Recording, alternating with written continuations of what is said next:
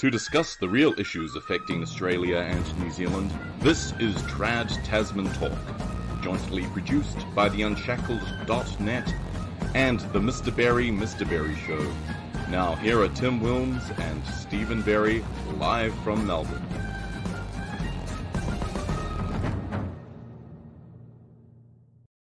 Hello, everyone, and welcome back to Trad Tasman Talk. It's been a while, another fortnight, and again at the old Tuesday time slot on this 21st of June 2022.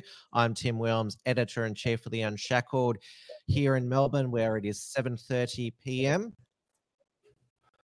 And I'm Stephen Berry from the Mr. Berry Show, also here in Melbourne. After first having a sore eye, and I can assure you I didn't get shot with monkeypox in the eye. It was just my eyes. Was it dry. something else in the eye?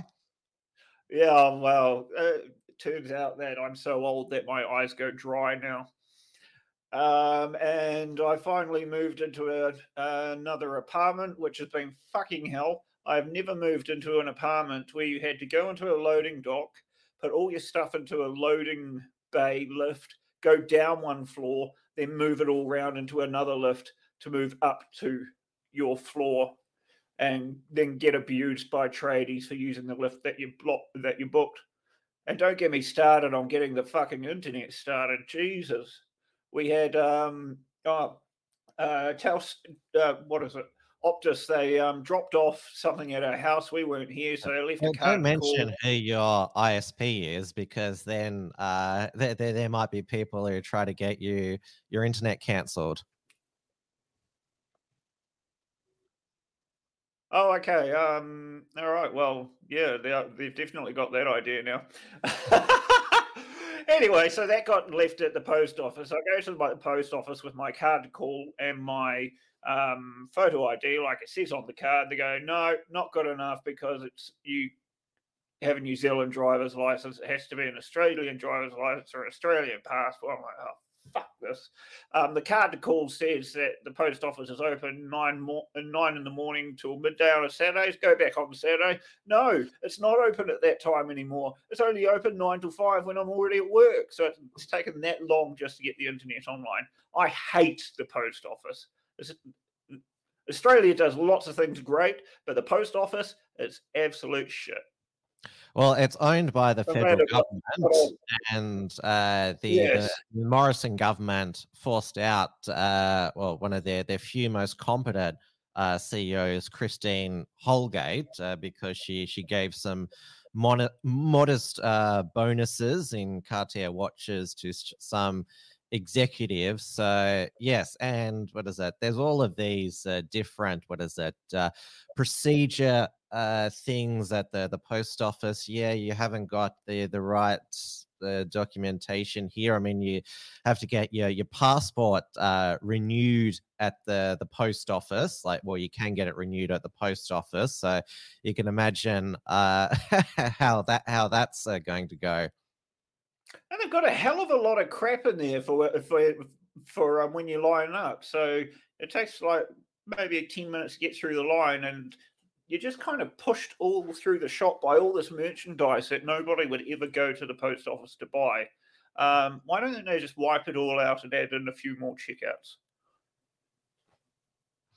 Yes, I often dread going to the post office when I have to. Even collecting a package that is too big for the post box is a hassle. Yeah, that's the last thing that I ever want to have happen is have to get a card to call. I'll risk it getting stolen. Not that that's ever happened in Australia, but yeah, it seems to be a thing in New Zealand now, amongst other other crime things. But we'll get on to that later. Hello to all of our regulars in the live chats, because Stephen is back co-hosting. We're live on the Unshackled and Mr. Berry YouTube channel. Also got the Entropy link, so you can send through a direct question or send through a super chat. And yes, you haven't been on for a while because first of all you were sick and then moving with, and it was a non-monkeypox infection. Yeah.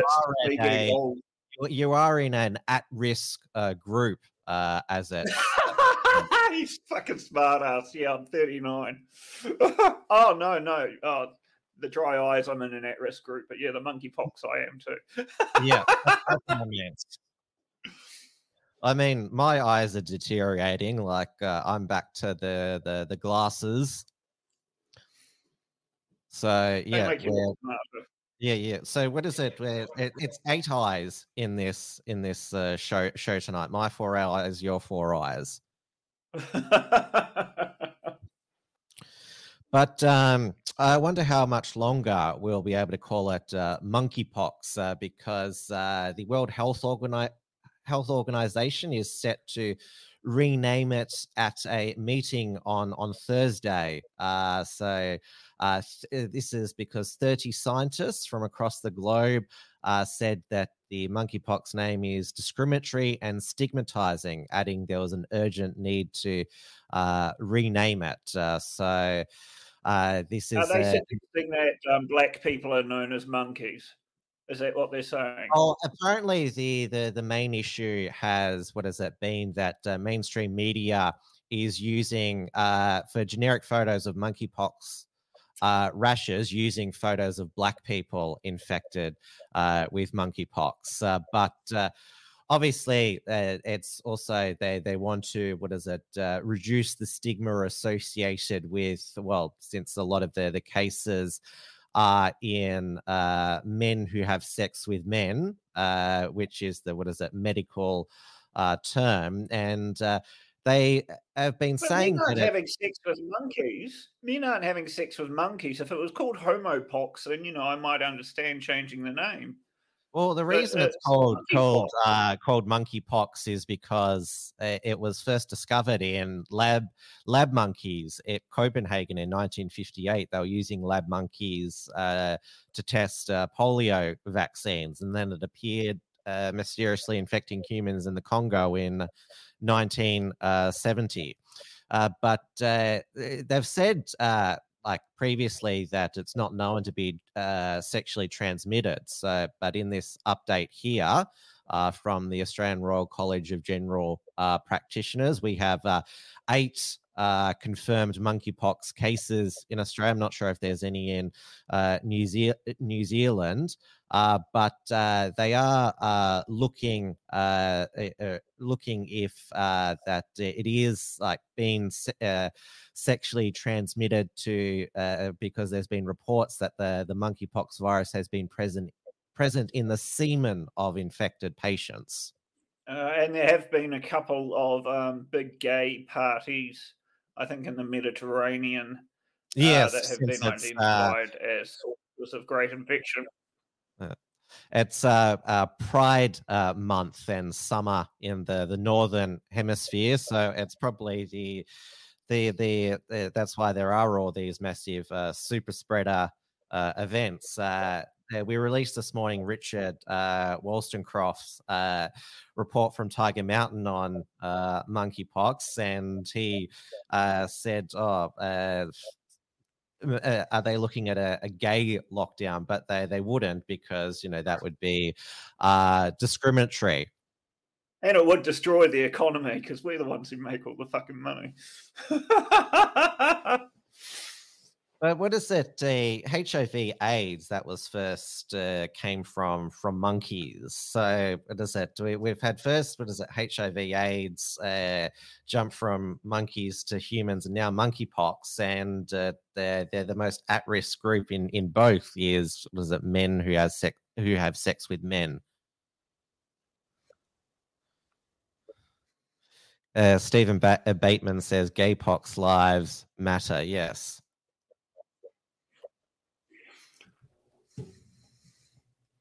Well, I think it's great that at least this is resulting from people actually enjoying Gay Pride Month in the north of the world, as opposed to all those moany, whiny newly created and imagined minority groups who don't want to be happy and they want to feel oppressed and complain about how horrible their life is, despite the fact that gays have equality in just about every Western country in the world. So I guess the fact that they're all fucking each other and catching monkeypox probably means that there's more people actually enjoying gay pride for what it should be instead of moaning about it. Though if you don't look on the bright side of life, monkeypox, then there's a pretty easy way to avoid it. Keep it in your pants. Keep your clothes on. You're not going to the COVID alarmists. Some of them have moved on to being monkeypox alarmists, claiming that it's airborne, implying that you could get monkeypox by just passing somebody in the supermarket, which there hasn't been any reported cases of that.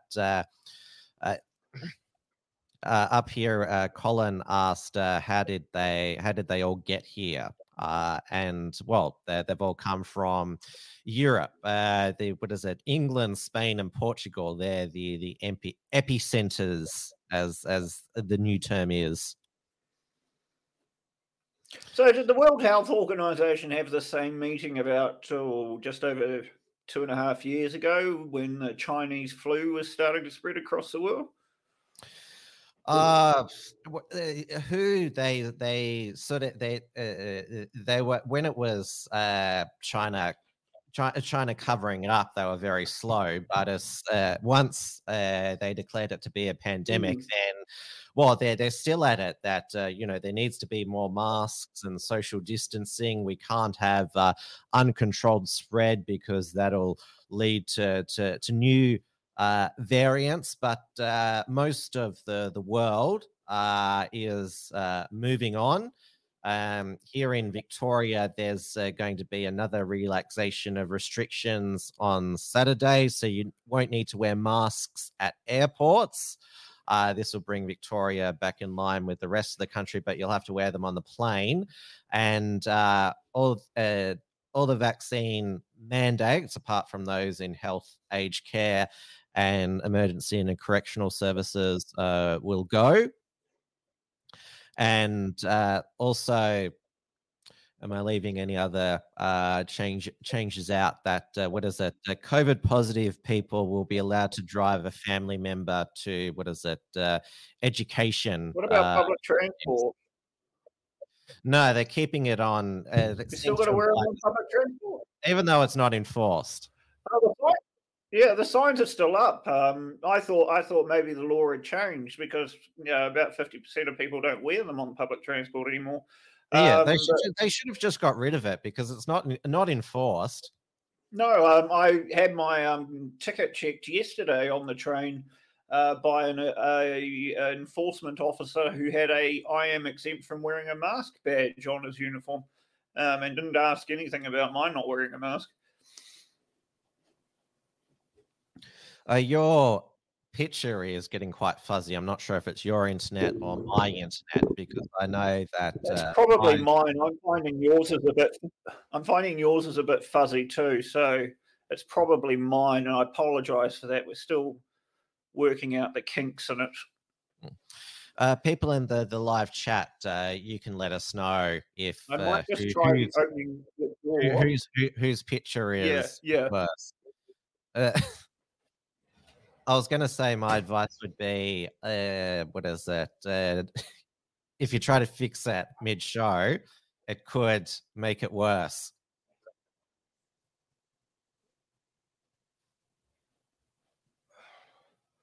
I think he's coming back. I don't know if opening my door to my room helps because the router is outside, but yeah. Yeah.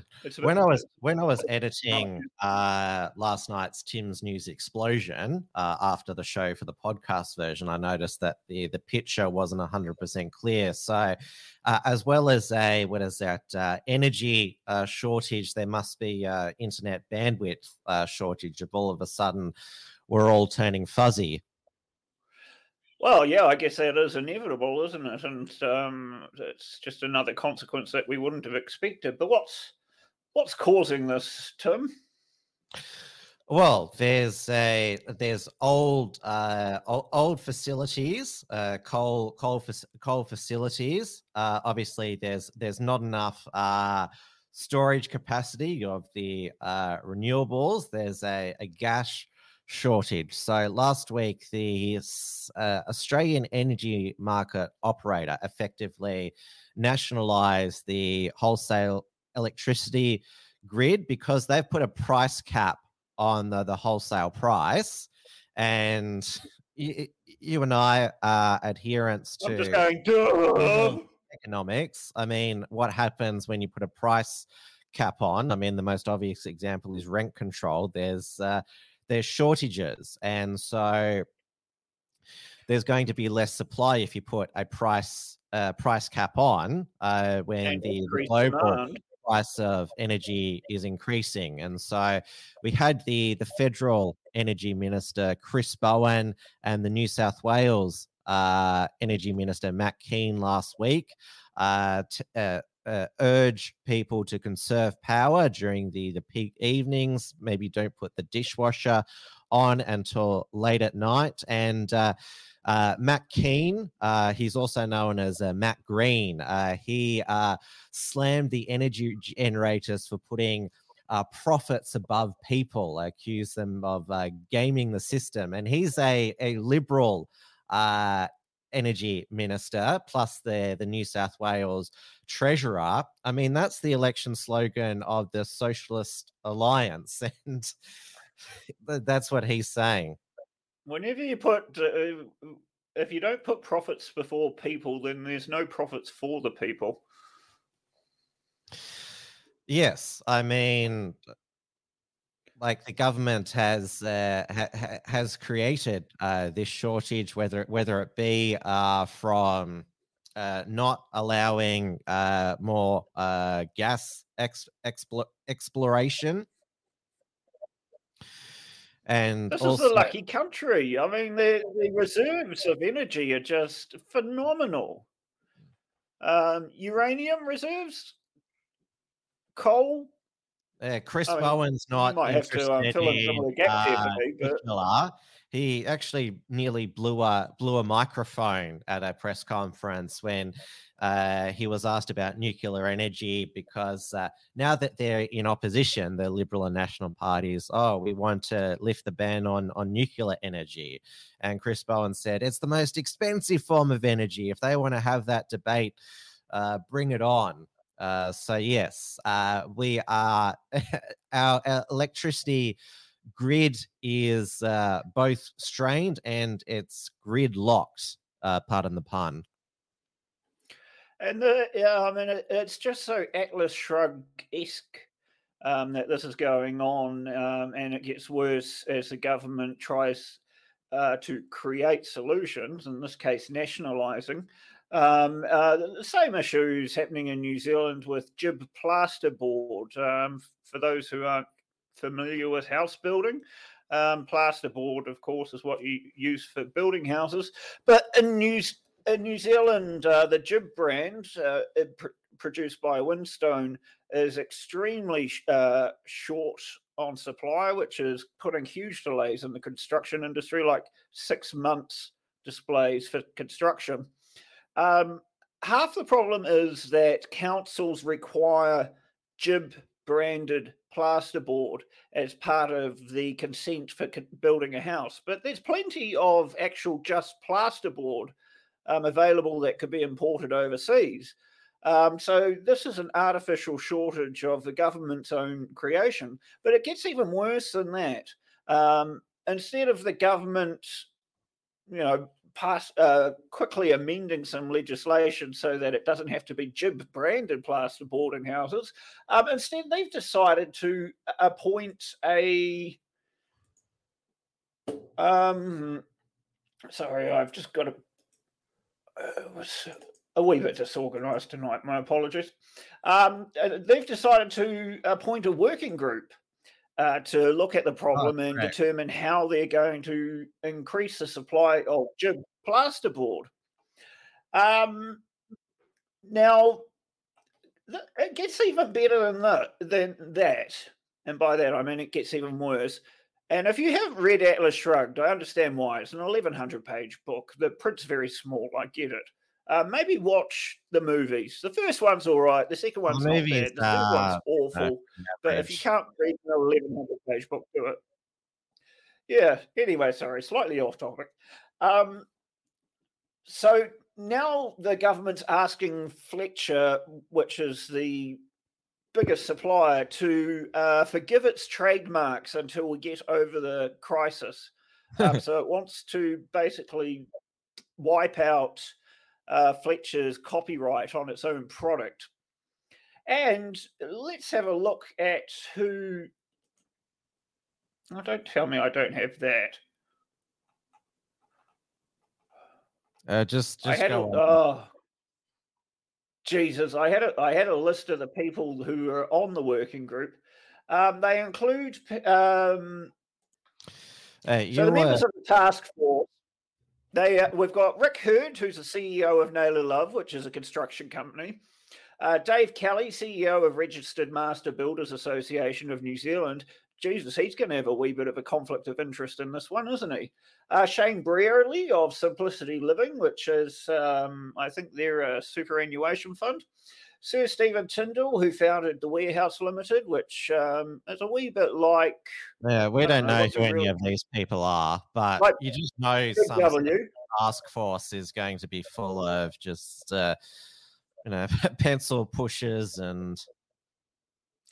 Well, it gets worse. Someone from local government New Zealand, so yeah, pencil pusher. The last one, Tex Edwards, he founded 2 Degrees in New Zealand, which broke the duopoly in the country on telecommunications. He's also been a leading advocate of the government forcibly selling off 100 supermarkets from the existing duopoly, and he's cheerleading to buy them himself. He calls himself a competition advocate. He's not. He's a fucking thief and a vulture.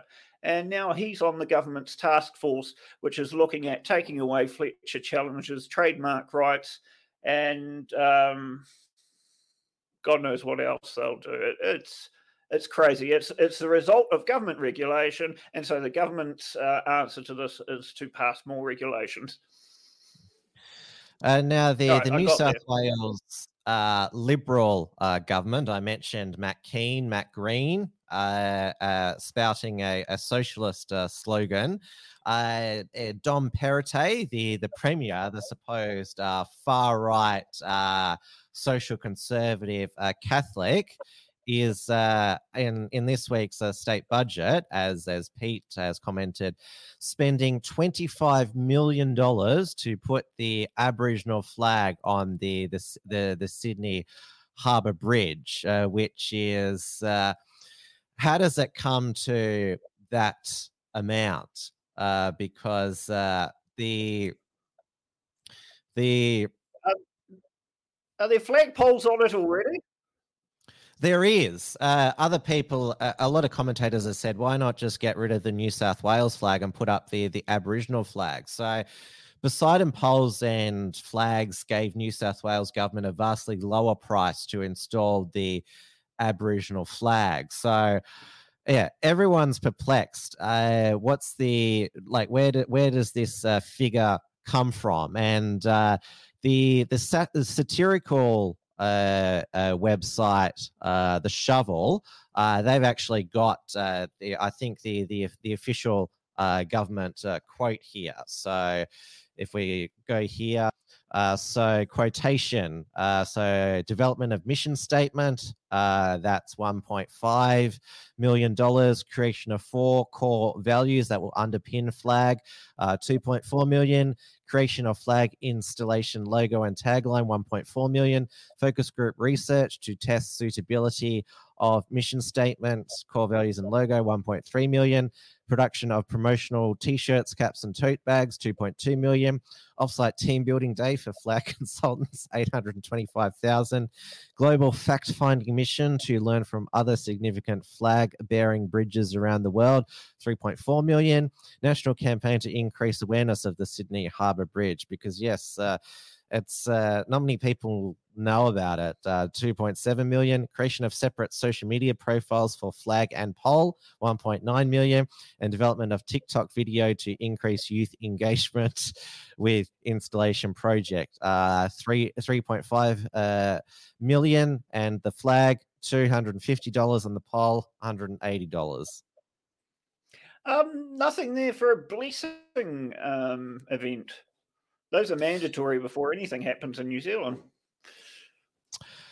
Well, this is just maybe just a draft quote here. I mean, even though this is a satirical publication, this is probably spot on about what the quote is. But yes, we've had Anthony Albanese Annal. One of his first acts as Prime Minister was to put the Aboriginal and Torres Strait Islander flags next to the Australian flag at his press conferences, and new opposition leader Peter Dutton said, "Me too." But Adam Bandt, the leader of the Australian Greens, he chucked out the Australian flag from his press conference, calling it hurtful to First Nations people. He said, "For many Australians, this flag represents dispossession and the lingering pains of colonization."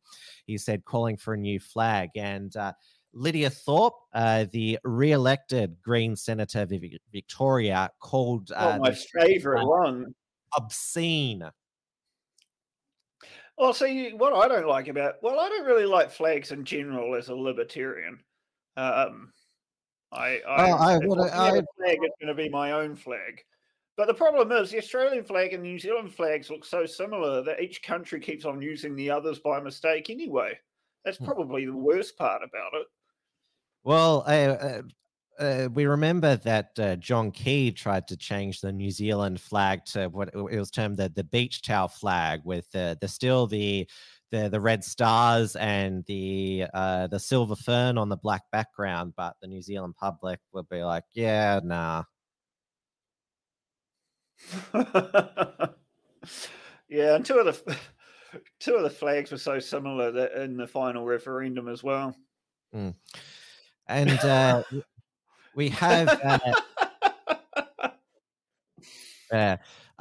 Pete in the chat has also he's on the news today because Dan Andrews, he's going to force schools to teach students about the trauma of white colonization on Sorry Day. So the new standards apply to school and facilities such as hospitals and councils. And also today in Parliament, it was a bipartisan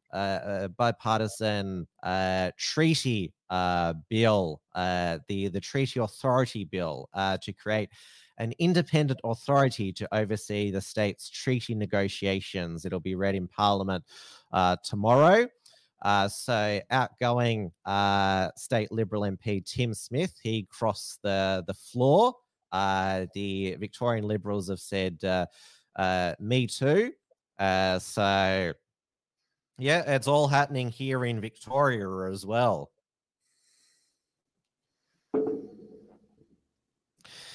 And as we had recently the plastic bag ban come into New South Wales, and I think it might be the end of this year or beginning of next year, the plastic straw ban in Victoria. A business that distributes them could get a $54,000 fine and an individual $10,000 fine, because as we know, the Dan Andrews government, they absolutely love fining people obscene amounts of money for what most people consider a minor infraction. And the reason why the banning of plastic straws has taken off globally is based on a very poorly written 9-year-old's school project, which claimed that they put so much a year into the ocean, and it's actually complete nonsense. And to show just how, despite that, well, there's not really much. We've pretty much got wall to wall leftist governments in Australia with now Anil at the federal level. I'll bring up Anil's selfie with the new national cabinet that met on Friday, because yes. You're getting the impression now that the New South Wales Liberal government is pretty far left. So there's now very diverse. 6 Labor premiers and chief ministers and 2 Liberal premiers. And the Tasmanian new Liberal premier, Jeremy Rockliff, he's pretty left-wing. I mean, he wants to change the date of Australia Day. So you've got 8 left-wing leaders there. 8 state and territory left-wingers and the left-wing prime minister. So our national cabinet has 9 left-wingers in it. I guess Australia is a lucky country because despite the fact that it is so grossly over-bureaucratized, somehow it still manages to be wealthy just because of, well, I assume because of all the resources. DJ most countries would not survive this. DJ K Maria says the stairs. Yes, it was taken at the bottom of a staircase there, which of course Dan Andrews had a fall from last year. It's an incredibly ableist place to do it too. I think they were at the lodge. This was the dinner. They had the dinner the night before, and then they had the in-person cabinet meeting. I'm not sure if this is the first in-person cabinet meeting since the beginning of the pandemic. I know that the COVID bedwetters were hoping that Albo would, ramp up the COVID measures, but look, he's got a selfie here with all the other leaders. They're all close together and not a mask in sight. Let's progress then. And to show just how close the Victorian and New South Wales governments are, or more so the premiers, Dan and Dom continued their weird bromance by announcing free preschool for a year by 2030 under a multi-billion-dollar policy for universal pre-kindergarten. So it's will cost $5.8 billion. So they touted it as the biggest ever reform to early education. So they're calling it, what is it, play-based learning 5 days a week before their first year of school. Do they not realize how many years kids actually need to be looked after before they go to school? Well, it seems to me that this policy is just basically aimed at trying to increase male and, well, particularly female workforce participation, so that they can dump their children at preschool, kindergarten, whatever you want, early learning, whatever you want to call it, while they go to work. And probably start enforcing the new gender bullshit on kids as young as possible now. Oh, yes. I'm not sure if I've mentioned it, but the New South Wales state government, they've passed affirmative consent laws now. So you have to get affirmative yes before having sexual relations, and it has to be ongoing consent, like in case you change the way that you're having sex. So you basically have to chant all throughout sex, oh yes, oh yes, oh yes. Well, because sometimes women will go, oh yes, yes, yes, and you'll think, oh, she likes it, I'm doing well, when really she's just going, I hate the way you fuck me, and I want it to be over as fast as possible. Brucey says, how do you even explain to people how wrong all this shit is? I feel like I'm screaming at people that the sky is blue, but they think I'm crazy. Is the sky blue? I mean, you know, I'm not a a geologist, or I don't know what the profession is. A meteorologist, perhaps, or an astronomist. Yeah. Yeah, I mean, it's just going to get worse and worse before it gets better, and it won't get better because people vote for it. It'll get better because it becomes so bad that government's hands are forced. We're going to have to wait until it's like pre-1984, early 80s again. Once it gets to that situation, then we'll have a new free market revolution. But how long could it take, I wonder? Kesho says ATO needs to affirm consent before auditing. No, the government can fuck you whenever they want without your consent. And what is it? In Queensland, Anastasia Palaszczuk, she's passing laws against coercive consent. She should go to jail for a coercive control. Sorry, with their vax mandates. Yeah. But I mean, you might have tripped over your words by saying coercive consent, but that's a term that's also forms part of government policy now, especially New Zealand's recent crackdown on lenders about a year ago, who apparently are leeches sucking off the poor, when in fact, if you're that poor that a payday loan is the difference between starving and eating, well, now you don't even have that option. Now, I've already mentioned the extreme greens, and they in Victoria. They've the extreme greens. They've had another turf war where they've turfed out their state convener for alleged transphobia, which is, of course, extremism these days. It's considered extremism to be a transphobe. So Samantha Ratnam, the leader of the Victorian Greens, she announced that she invalidated the recent election for the state convener. So Linda Gale, who was elected, her election has been declared invalid, and there'll be a new election because it was Samantha Ratnam said the rules for the election weren't followed correctly. Candidates weren't given the opportunity to communicate with members about their candidacy.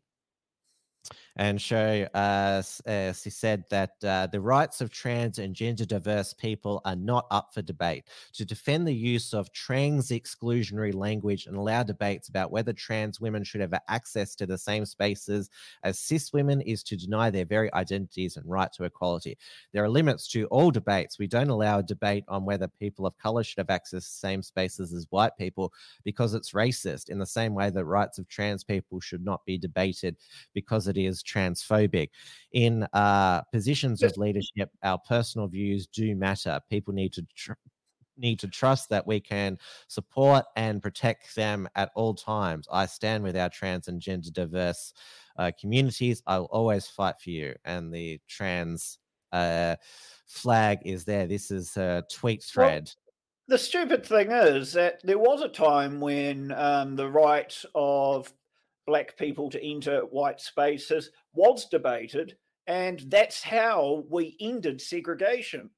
There was a time when the rights of homosexuals was debated, and that's how we now have equality. Freedom of speech is actually the strongest weapon that minorities have ever had against oppression, and as more countries liberalize themselves and become more like Western democracies, actual oppressed minorities find that they have more rights and liberties.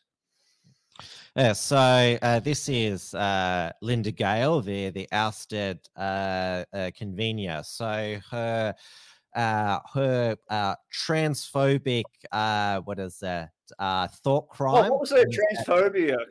Yeah, she co-authored a internal discussion paper in the Victorian Greens about 3 years ago, authored Trans Exclusionary Rhetoric Contending Views. So it was... in it, Gale argued that banning statements within the party, such as there are two sexes, trans women aren't the same as biological women, and the science is not conclusive, was contrary to Greens' ethos, which encourage robust debate. The paper did not. Also, they were allowed robust debate then, but not now. Yeah. So she was. She didn't want. She was arguing that. The statements there are only two sexes, trans women aren't the same as biological women should be. So it was proposed that they should be banned in the Victorian Greens party, and she was opposing. Yeah, outrageous. Yes, and so the rights of trans people were up to date. Were up for debate 3 years ago, and look what they got, where they got themselves. So the Victorian Greens, they've also had previous issues with SWERFs. So for those of you who aren't up to date with these terms, TERF and SWERF. So TERF means Trans Exclusionary Radical Feminist, and SWERF means Sex Worker Exclusionary Radical Feminist. So Fiona Patten, the leader of the Reason Party, which was formerly the Sex Party, she's preferenced against the Greens many time in inner city electorates in Melbourne because of what she terms anti-sex feminists in the Greens. But in the what is that? It's fair to say that in the the broader left in Australia, there's certainly not much room for TERFs and SWERFs. Yeah, SWERF is a new one to me. Oh, you haven't heard of SWERF before? No. Yes, but we all learn something on this show. Yeah. But Samantha Ratnam, she still had time to chair a Victorian parliamentary inquiry into right-wing nationalism, including how the COVID-19 pandemic accelerated the movement and acted as a breeding ground for recruitment. So it heard from Liberty Victoria President Michael Stanton, who said that while the threat of far-right extremism was real and needed to be addressed, his organisation was concerned about encroaching on broader human rights and civil liberties in a bid to combat extremism. He said, sometimes that involves tolerating speech we find offensive and humiliating. Exactly. It's just so flabbergasting to me that such statements as that still need to be made after all the progress that oppressed minorities have made in the last 50, 60 years as a result of freedom of speech.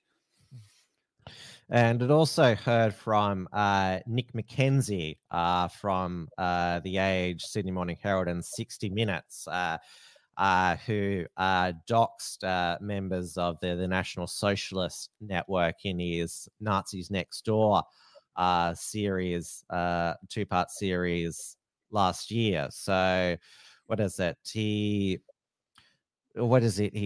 said here that he said that what is it?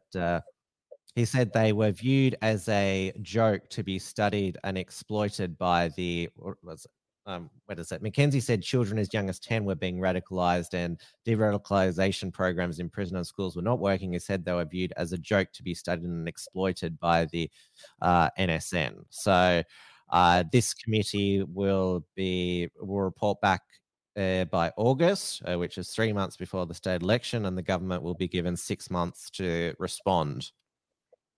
So what happened to the inquiry into Islamic extremism? Did they just decide that was no longer an issue and move on to the so-called far-right extremism? Oh, the Victorian Greens, they lobbied the Andrews government for this inquiry because, what is it? I mean, it leads here. I mean, this report was done by The Age's Muslim reporter, some Yahya Al-Bi. So it leads with Australian authorities have had a myopic focus on Islamist extremism since 9/11. Experts have lamented, warning that it has come at the expense of identifying the rise of far-right extremism. Yeah, like I don't recall. I cannot think of a single Nazi who's driven a truck into pedestrians in Australia. Maybe that's the reason. Well, I mean, there's always the left are always saying this could happen. They probably, like a lot of them, would like it to happen so they can pass extreme laws against the far right and nationalists. And of course, the danger is then who defines who is the far right. We have elections every 3 years. The people who write these laws and define these things will change, and eventually it will always become the very, very last people that you would ever want to define them. And now we've spoken mainly about Australian politics this show, so let's go across the Tasman. And Jacinda Ardern, she's reshuffled her cabinet, and she's managed to get Trevor Mallard, the Speaker, out of Parliament for some plum diplomatic job in Europe. Yep, he's going to be a diplomat in Ireland now, which is probably a fantastic way of getting rid of him. I mean, he has been an MP for 35 years. He is what they call the father of the house because he is the longest single-serving MP in Parliament. Or like the old grump of the house. Well, and he's been Speaker for 5 years, and I've often thought that becoming the Speaker is generally Parliament's way of saying, move on in a few years, please. He's absolutely outraged New Zealanders, even New Zealanders who might have otherwise been opposed to the anti-mandate protests in Parliament, with his attempts to clear out the protesters by turning on the sprinklers and playing Baby Shark and some other annoying music on repeat, attempts to trespass the protesters. None of these things worked. Eventually, I think it took about 3 weeks to a month, the police were sent in and violently cleared all the protesters. Trevor's also built a $500,000 slide on Parliament grounds. That got burnt down while they were clearing out the protesters, which at least it was cheaper than a flag, Aboriginal flag over there, the Sydney Harbour Bridge. The other reason for, the official reason for the change is Chris Farfoy, who has been in Parliament since 2010. He is also resigning. He was elected in the Mana by-election back in 2010. In the 2020 election, he went off. He stopped being an electorate MP to go onto the list. Turns out he had told Jacinda Ardern at that time that he wanted to quit politics and spend time with his children. She convinced him to stay. I don't know why you would do that. I mean, that's a fucking hard job. And if someone doesn't want to do it anymore, maybe don't have them do it anymore. And he's been doing an appalling job in the last year and a half as Minister of Justice, fronting these attempts to implement hate speech laws in New Zealand, which seem to be going nowhere, as well as being the Minister of Broadcasting. And he's been working on merging Radio New Zealand, which is a commercial-free yawn fest radio station, with TVNZ television. Also, it's been an opportunity to get rid of Poto Williams as Minister of Police, as crime just goes absolutely out of control. Yeah, the gangs of Auckland, regular shootouts. Yep, there've been a couple of dozen gang shootouts, drive-by shootouts in Auckland over the last couple of weeks. Car theft is absolutely out of control in Auckland. If we look at the suburbs of Mount Eden, Sandringham, Balmoral, these are all near the central city. There has been a 115% jump in motor vehicle theft from April to May this year.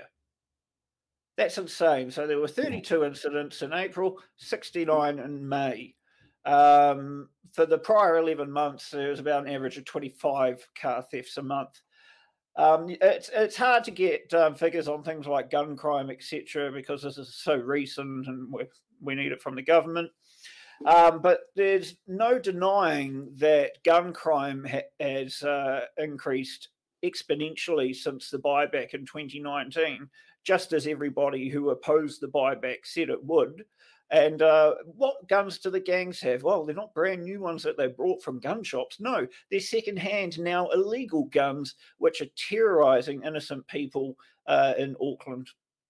And then for Jacinda Ardern to go around the USA and speak about gun control following mass shootings in schools, when she's clearly completely unqualified and doesn't know what the fuck she's talking about. That's the general global ignorance about guns. They go, oh, why doesn't America sort out their gun laws? Well, I don't know, maybe because you need 2/3 of both houses of parliament and 75% of the states to support it. And it ain't going to happen. And as New Zealand's doing a bloody good job of showing that banning guns actually makes things worse. So Chris Hipkins, the former COVID-19 minister, is now the police minister. He seems like he's the fix-it minister. He's the only competent one. He's the only competent one there. He actually, Hipkins has had education. He's had health at the same time as education. Then he had the COVID response. He's had smaller roles as well.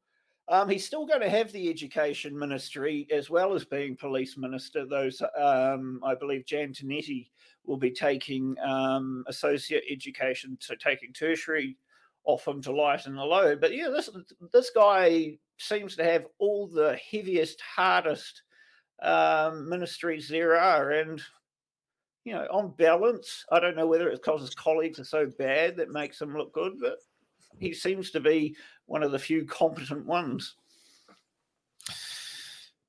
Yes. In our new federal Labor government, they do have some talent there. Chris Bowen, the energy minister, is certainly not one of them, though at the state level. He's really low energy.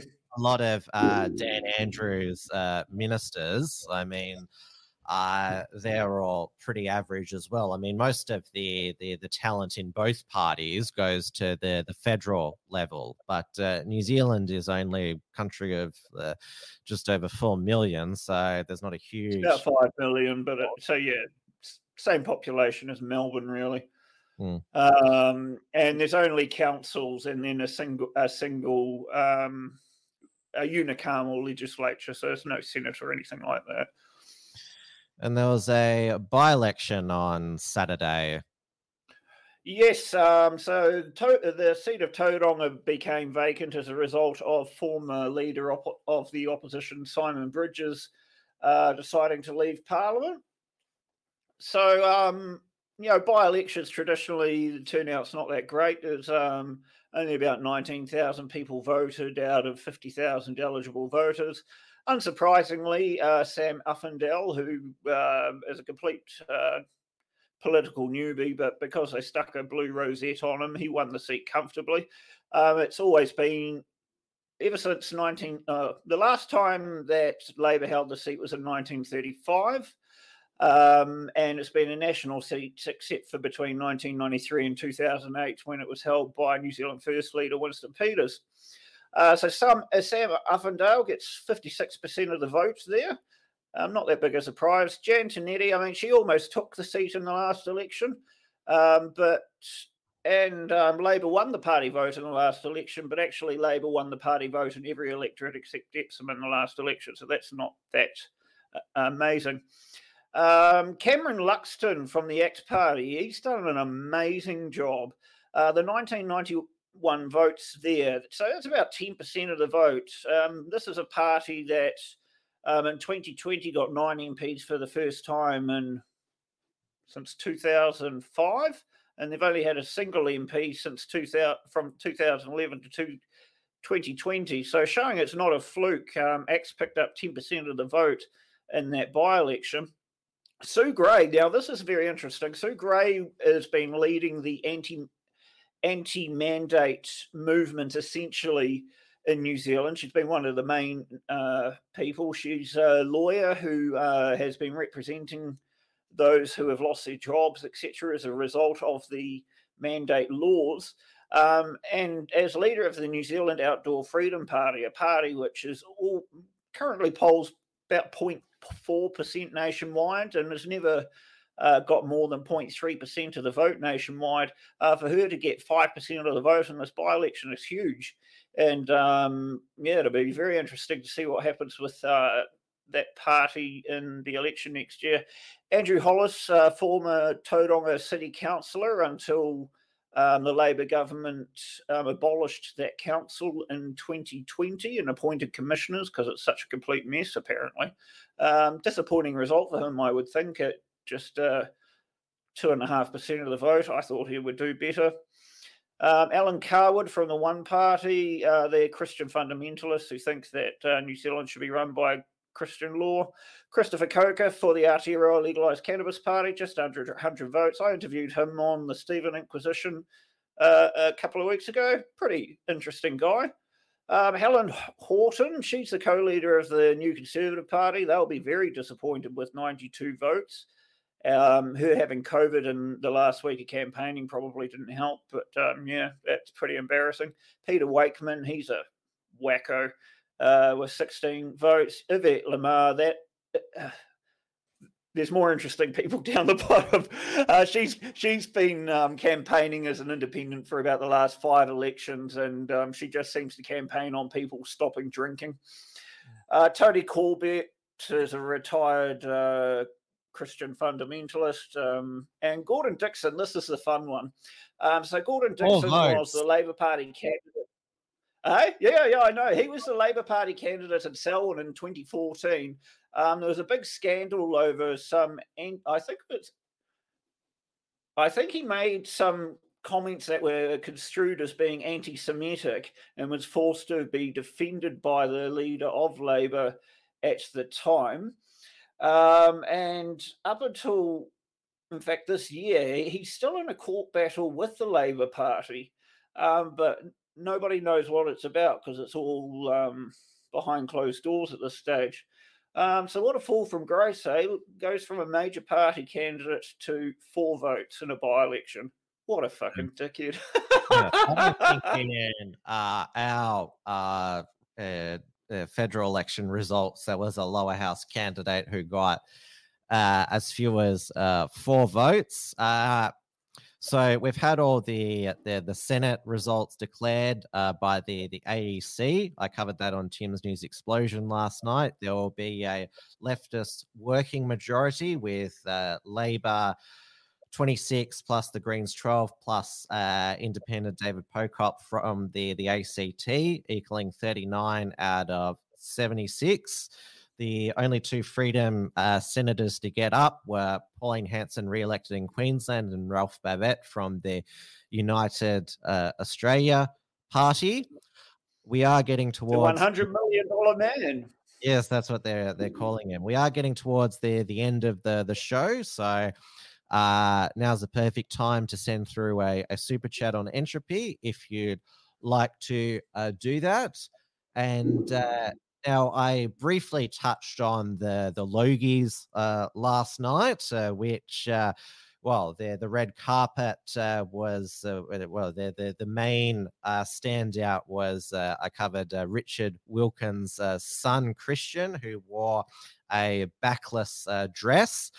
But today it's Lisa Wilkinson's Logie acceptance speech for winning Best News Presentation for her interview with Brittany Higgins. Her acceptance speech has led to the trial of Bruce Lehrman, who's been charged with the rape of former Liberal staffer Brittany Higgins. And so the ACT Supreme Court Chief Justice Lucy McCallum agreed through gritted teeth to delay the trial of the man accused of raping former Liberal staffer Brittany Higgins. So the decision came after Mr. Lehrman's lawyers successfully argued the speech and the intense media and social media response followed would prevent him from getting a fair trial. She agreed, saying much of the material had obliterated the distinction between an allegation and guilt. She took particular aim at Miss Wilkinson, who won a Logie. The word Logie makes me think of something that you cough up and spit. What's it named after? I think one of the founders inventors of television. He was named Logie. Yeah, so this comes after the court heard there was a briefing between Miss Wilkinson and the prosecutors last week, where the matter of the nomination was raised, and part of the evidence included an exchange where the DPP warned her that the defense might use anything she said to reinstate a stay application. So Lisa Wilkinson in grandstanding after her Logie win has the court has decided prejudice a fair trial of Mr. Lehrman. Basically shot herself in the foot. Yeah, so who is innocent until proven guilty. So yes, if she wanted, someone have just got up and slapped her. If she wanted justice for Brittany Higgins, then she shouldn't have made a grandstanding speech at the Logies. No, definitely not. Silly. And although it's not strictly trans Tasman news, it is trans news. And that is that we've had FINA, the International Swimming Body, and now the International Rugby League has barred male to female players from playing in international competition until further research is carried out. Yeah, and I mean, this isn't just about the obvious unfairness of someone who's gone through male puberty competing in the same race as someone who hasn't. I mean, in what mind could anyone think that it's appropriate for a male to female transgender person to play rugby against a female? What happened? There was that case with a UFC fighter who used to be a male who became a trans woman and then beat the crap out of a woman in that cage. Absolutely ruined her. I mean, it just seems so obvious that this is the right thing to do, and yet you still got idiots like the Green Party who would say that we're now debating the right of trans people to exist, which is just absolute nonsense. We're simply debating whether they should be allowed to beat the crap out of biological women or not. So FINA said that trans women who transition before they go through male puberty, I think they said the cutoff was 12, can still compete as adults in the female the female swimming competitions because they haven't children before puberty are largely gender fluid in their biology. It's puberty that changes that. So and this is like going on to like another thing. Like it seems that FINA is saying that it's best that children transition before puberty. That could be a way of looking at it, which I didn't actually think about it that way, but yeah, you make a good point. Jordan Peterson's recently written a very good piece in the Telegraph about this issue too, where he attacks the gender studies therapists and psychologists and doctors, who are one of whom is boasted of performing over 3,000 double mastectomies on children. So, yeah, if you can get the Telegraph, I think that's worth looking at too. Dewey did a review on Right Minds, which we covered when he was last on the show, of Matt Walsh's "What Is a Woman" documentary, which of course perplexed our dumbfounded our health bureaucrats. Professor Brendan Murphy, head of the Department of Health. Dewey is still struck down by the flu. It's definitely worse than what's termed man flu.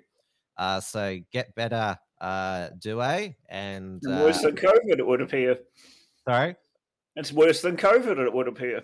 Oh, well, the flu is striking down more Victorians and more school children at the moment than COVID. Yeah, because now we've all lost our immunity towards it. Though I actually got a flu shot last year, so maybe I'll get away with it too. Do you have one this year? Not yet, no. I did actually catch the flu twice. Once around the end of last year, and then a few months later, I did actually catch the flu, so I should be all right. So you've got your internet. Do you want to get the vaccination, and I won't, and we'll see what happens? No, I'm not getting the flu jab. I've had enough. I had my 2 AZs. That was enough for me. But Moderna in Australia is working on a one and done. So a combined COVID-19 and flu jab in the coming years, because there's that new Moderna factory opening up in Victoria. So the chief medical officer of Moderna, Dr. Paul Burton, is spruiking this. So a one in all mRNA shot. That's exciting. Well, I would hope that it takes them a bit longer to get it approved this time. Now that you've got your internet back, is there new Mr. Berry, and upcoming Stephen Inquisitions? God, yeah. I mean, I've literally only just got the internet back up last night, so they will be coming up in the next few days. Yep. I can't give any concrete dates yet. So over the weekend, and published a report from Tiger Mountain with Richard Wollstonecroft about SADS. You've heard of SADS, sudden adult death syndrome, and that's the topic of Andy Nolcher's first knowledge report, which I'll publish on the Unshackled tomorrow. So you've heard about this SADS development? Great, look forward to it. Yeah. Apparently, there's no vaccine to protect against SADS, which is sad, because SADS is just. Did they try antidepressants? Yeah, where it's when young, fit, healthy people just suddenly die, and there's no cause of death. Oh yeah. So yes, and nobody else to be vaccinated. Yeah, it's a complete mystery. So I've proposed that, like we have Red Nose Day for SIDS, we need. I've proposed Clown Wig Day for SADS. We all wear clown wigs. So to help raise awareness of SADS, and to try and help find try and unmask this mystery.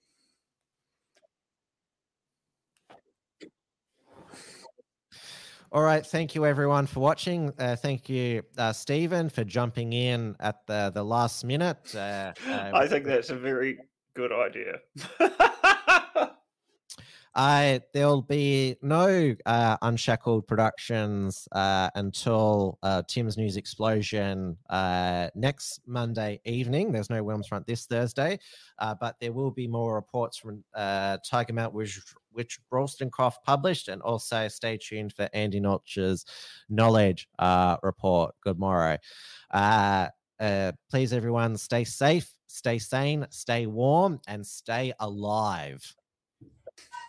See you later. Thanks for tuning in to this week's edition of Trad Tasman Talk. To keep up with the latest real news and analysis from the Tasman nations, visit theunshackles.net and rightminds.nz.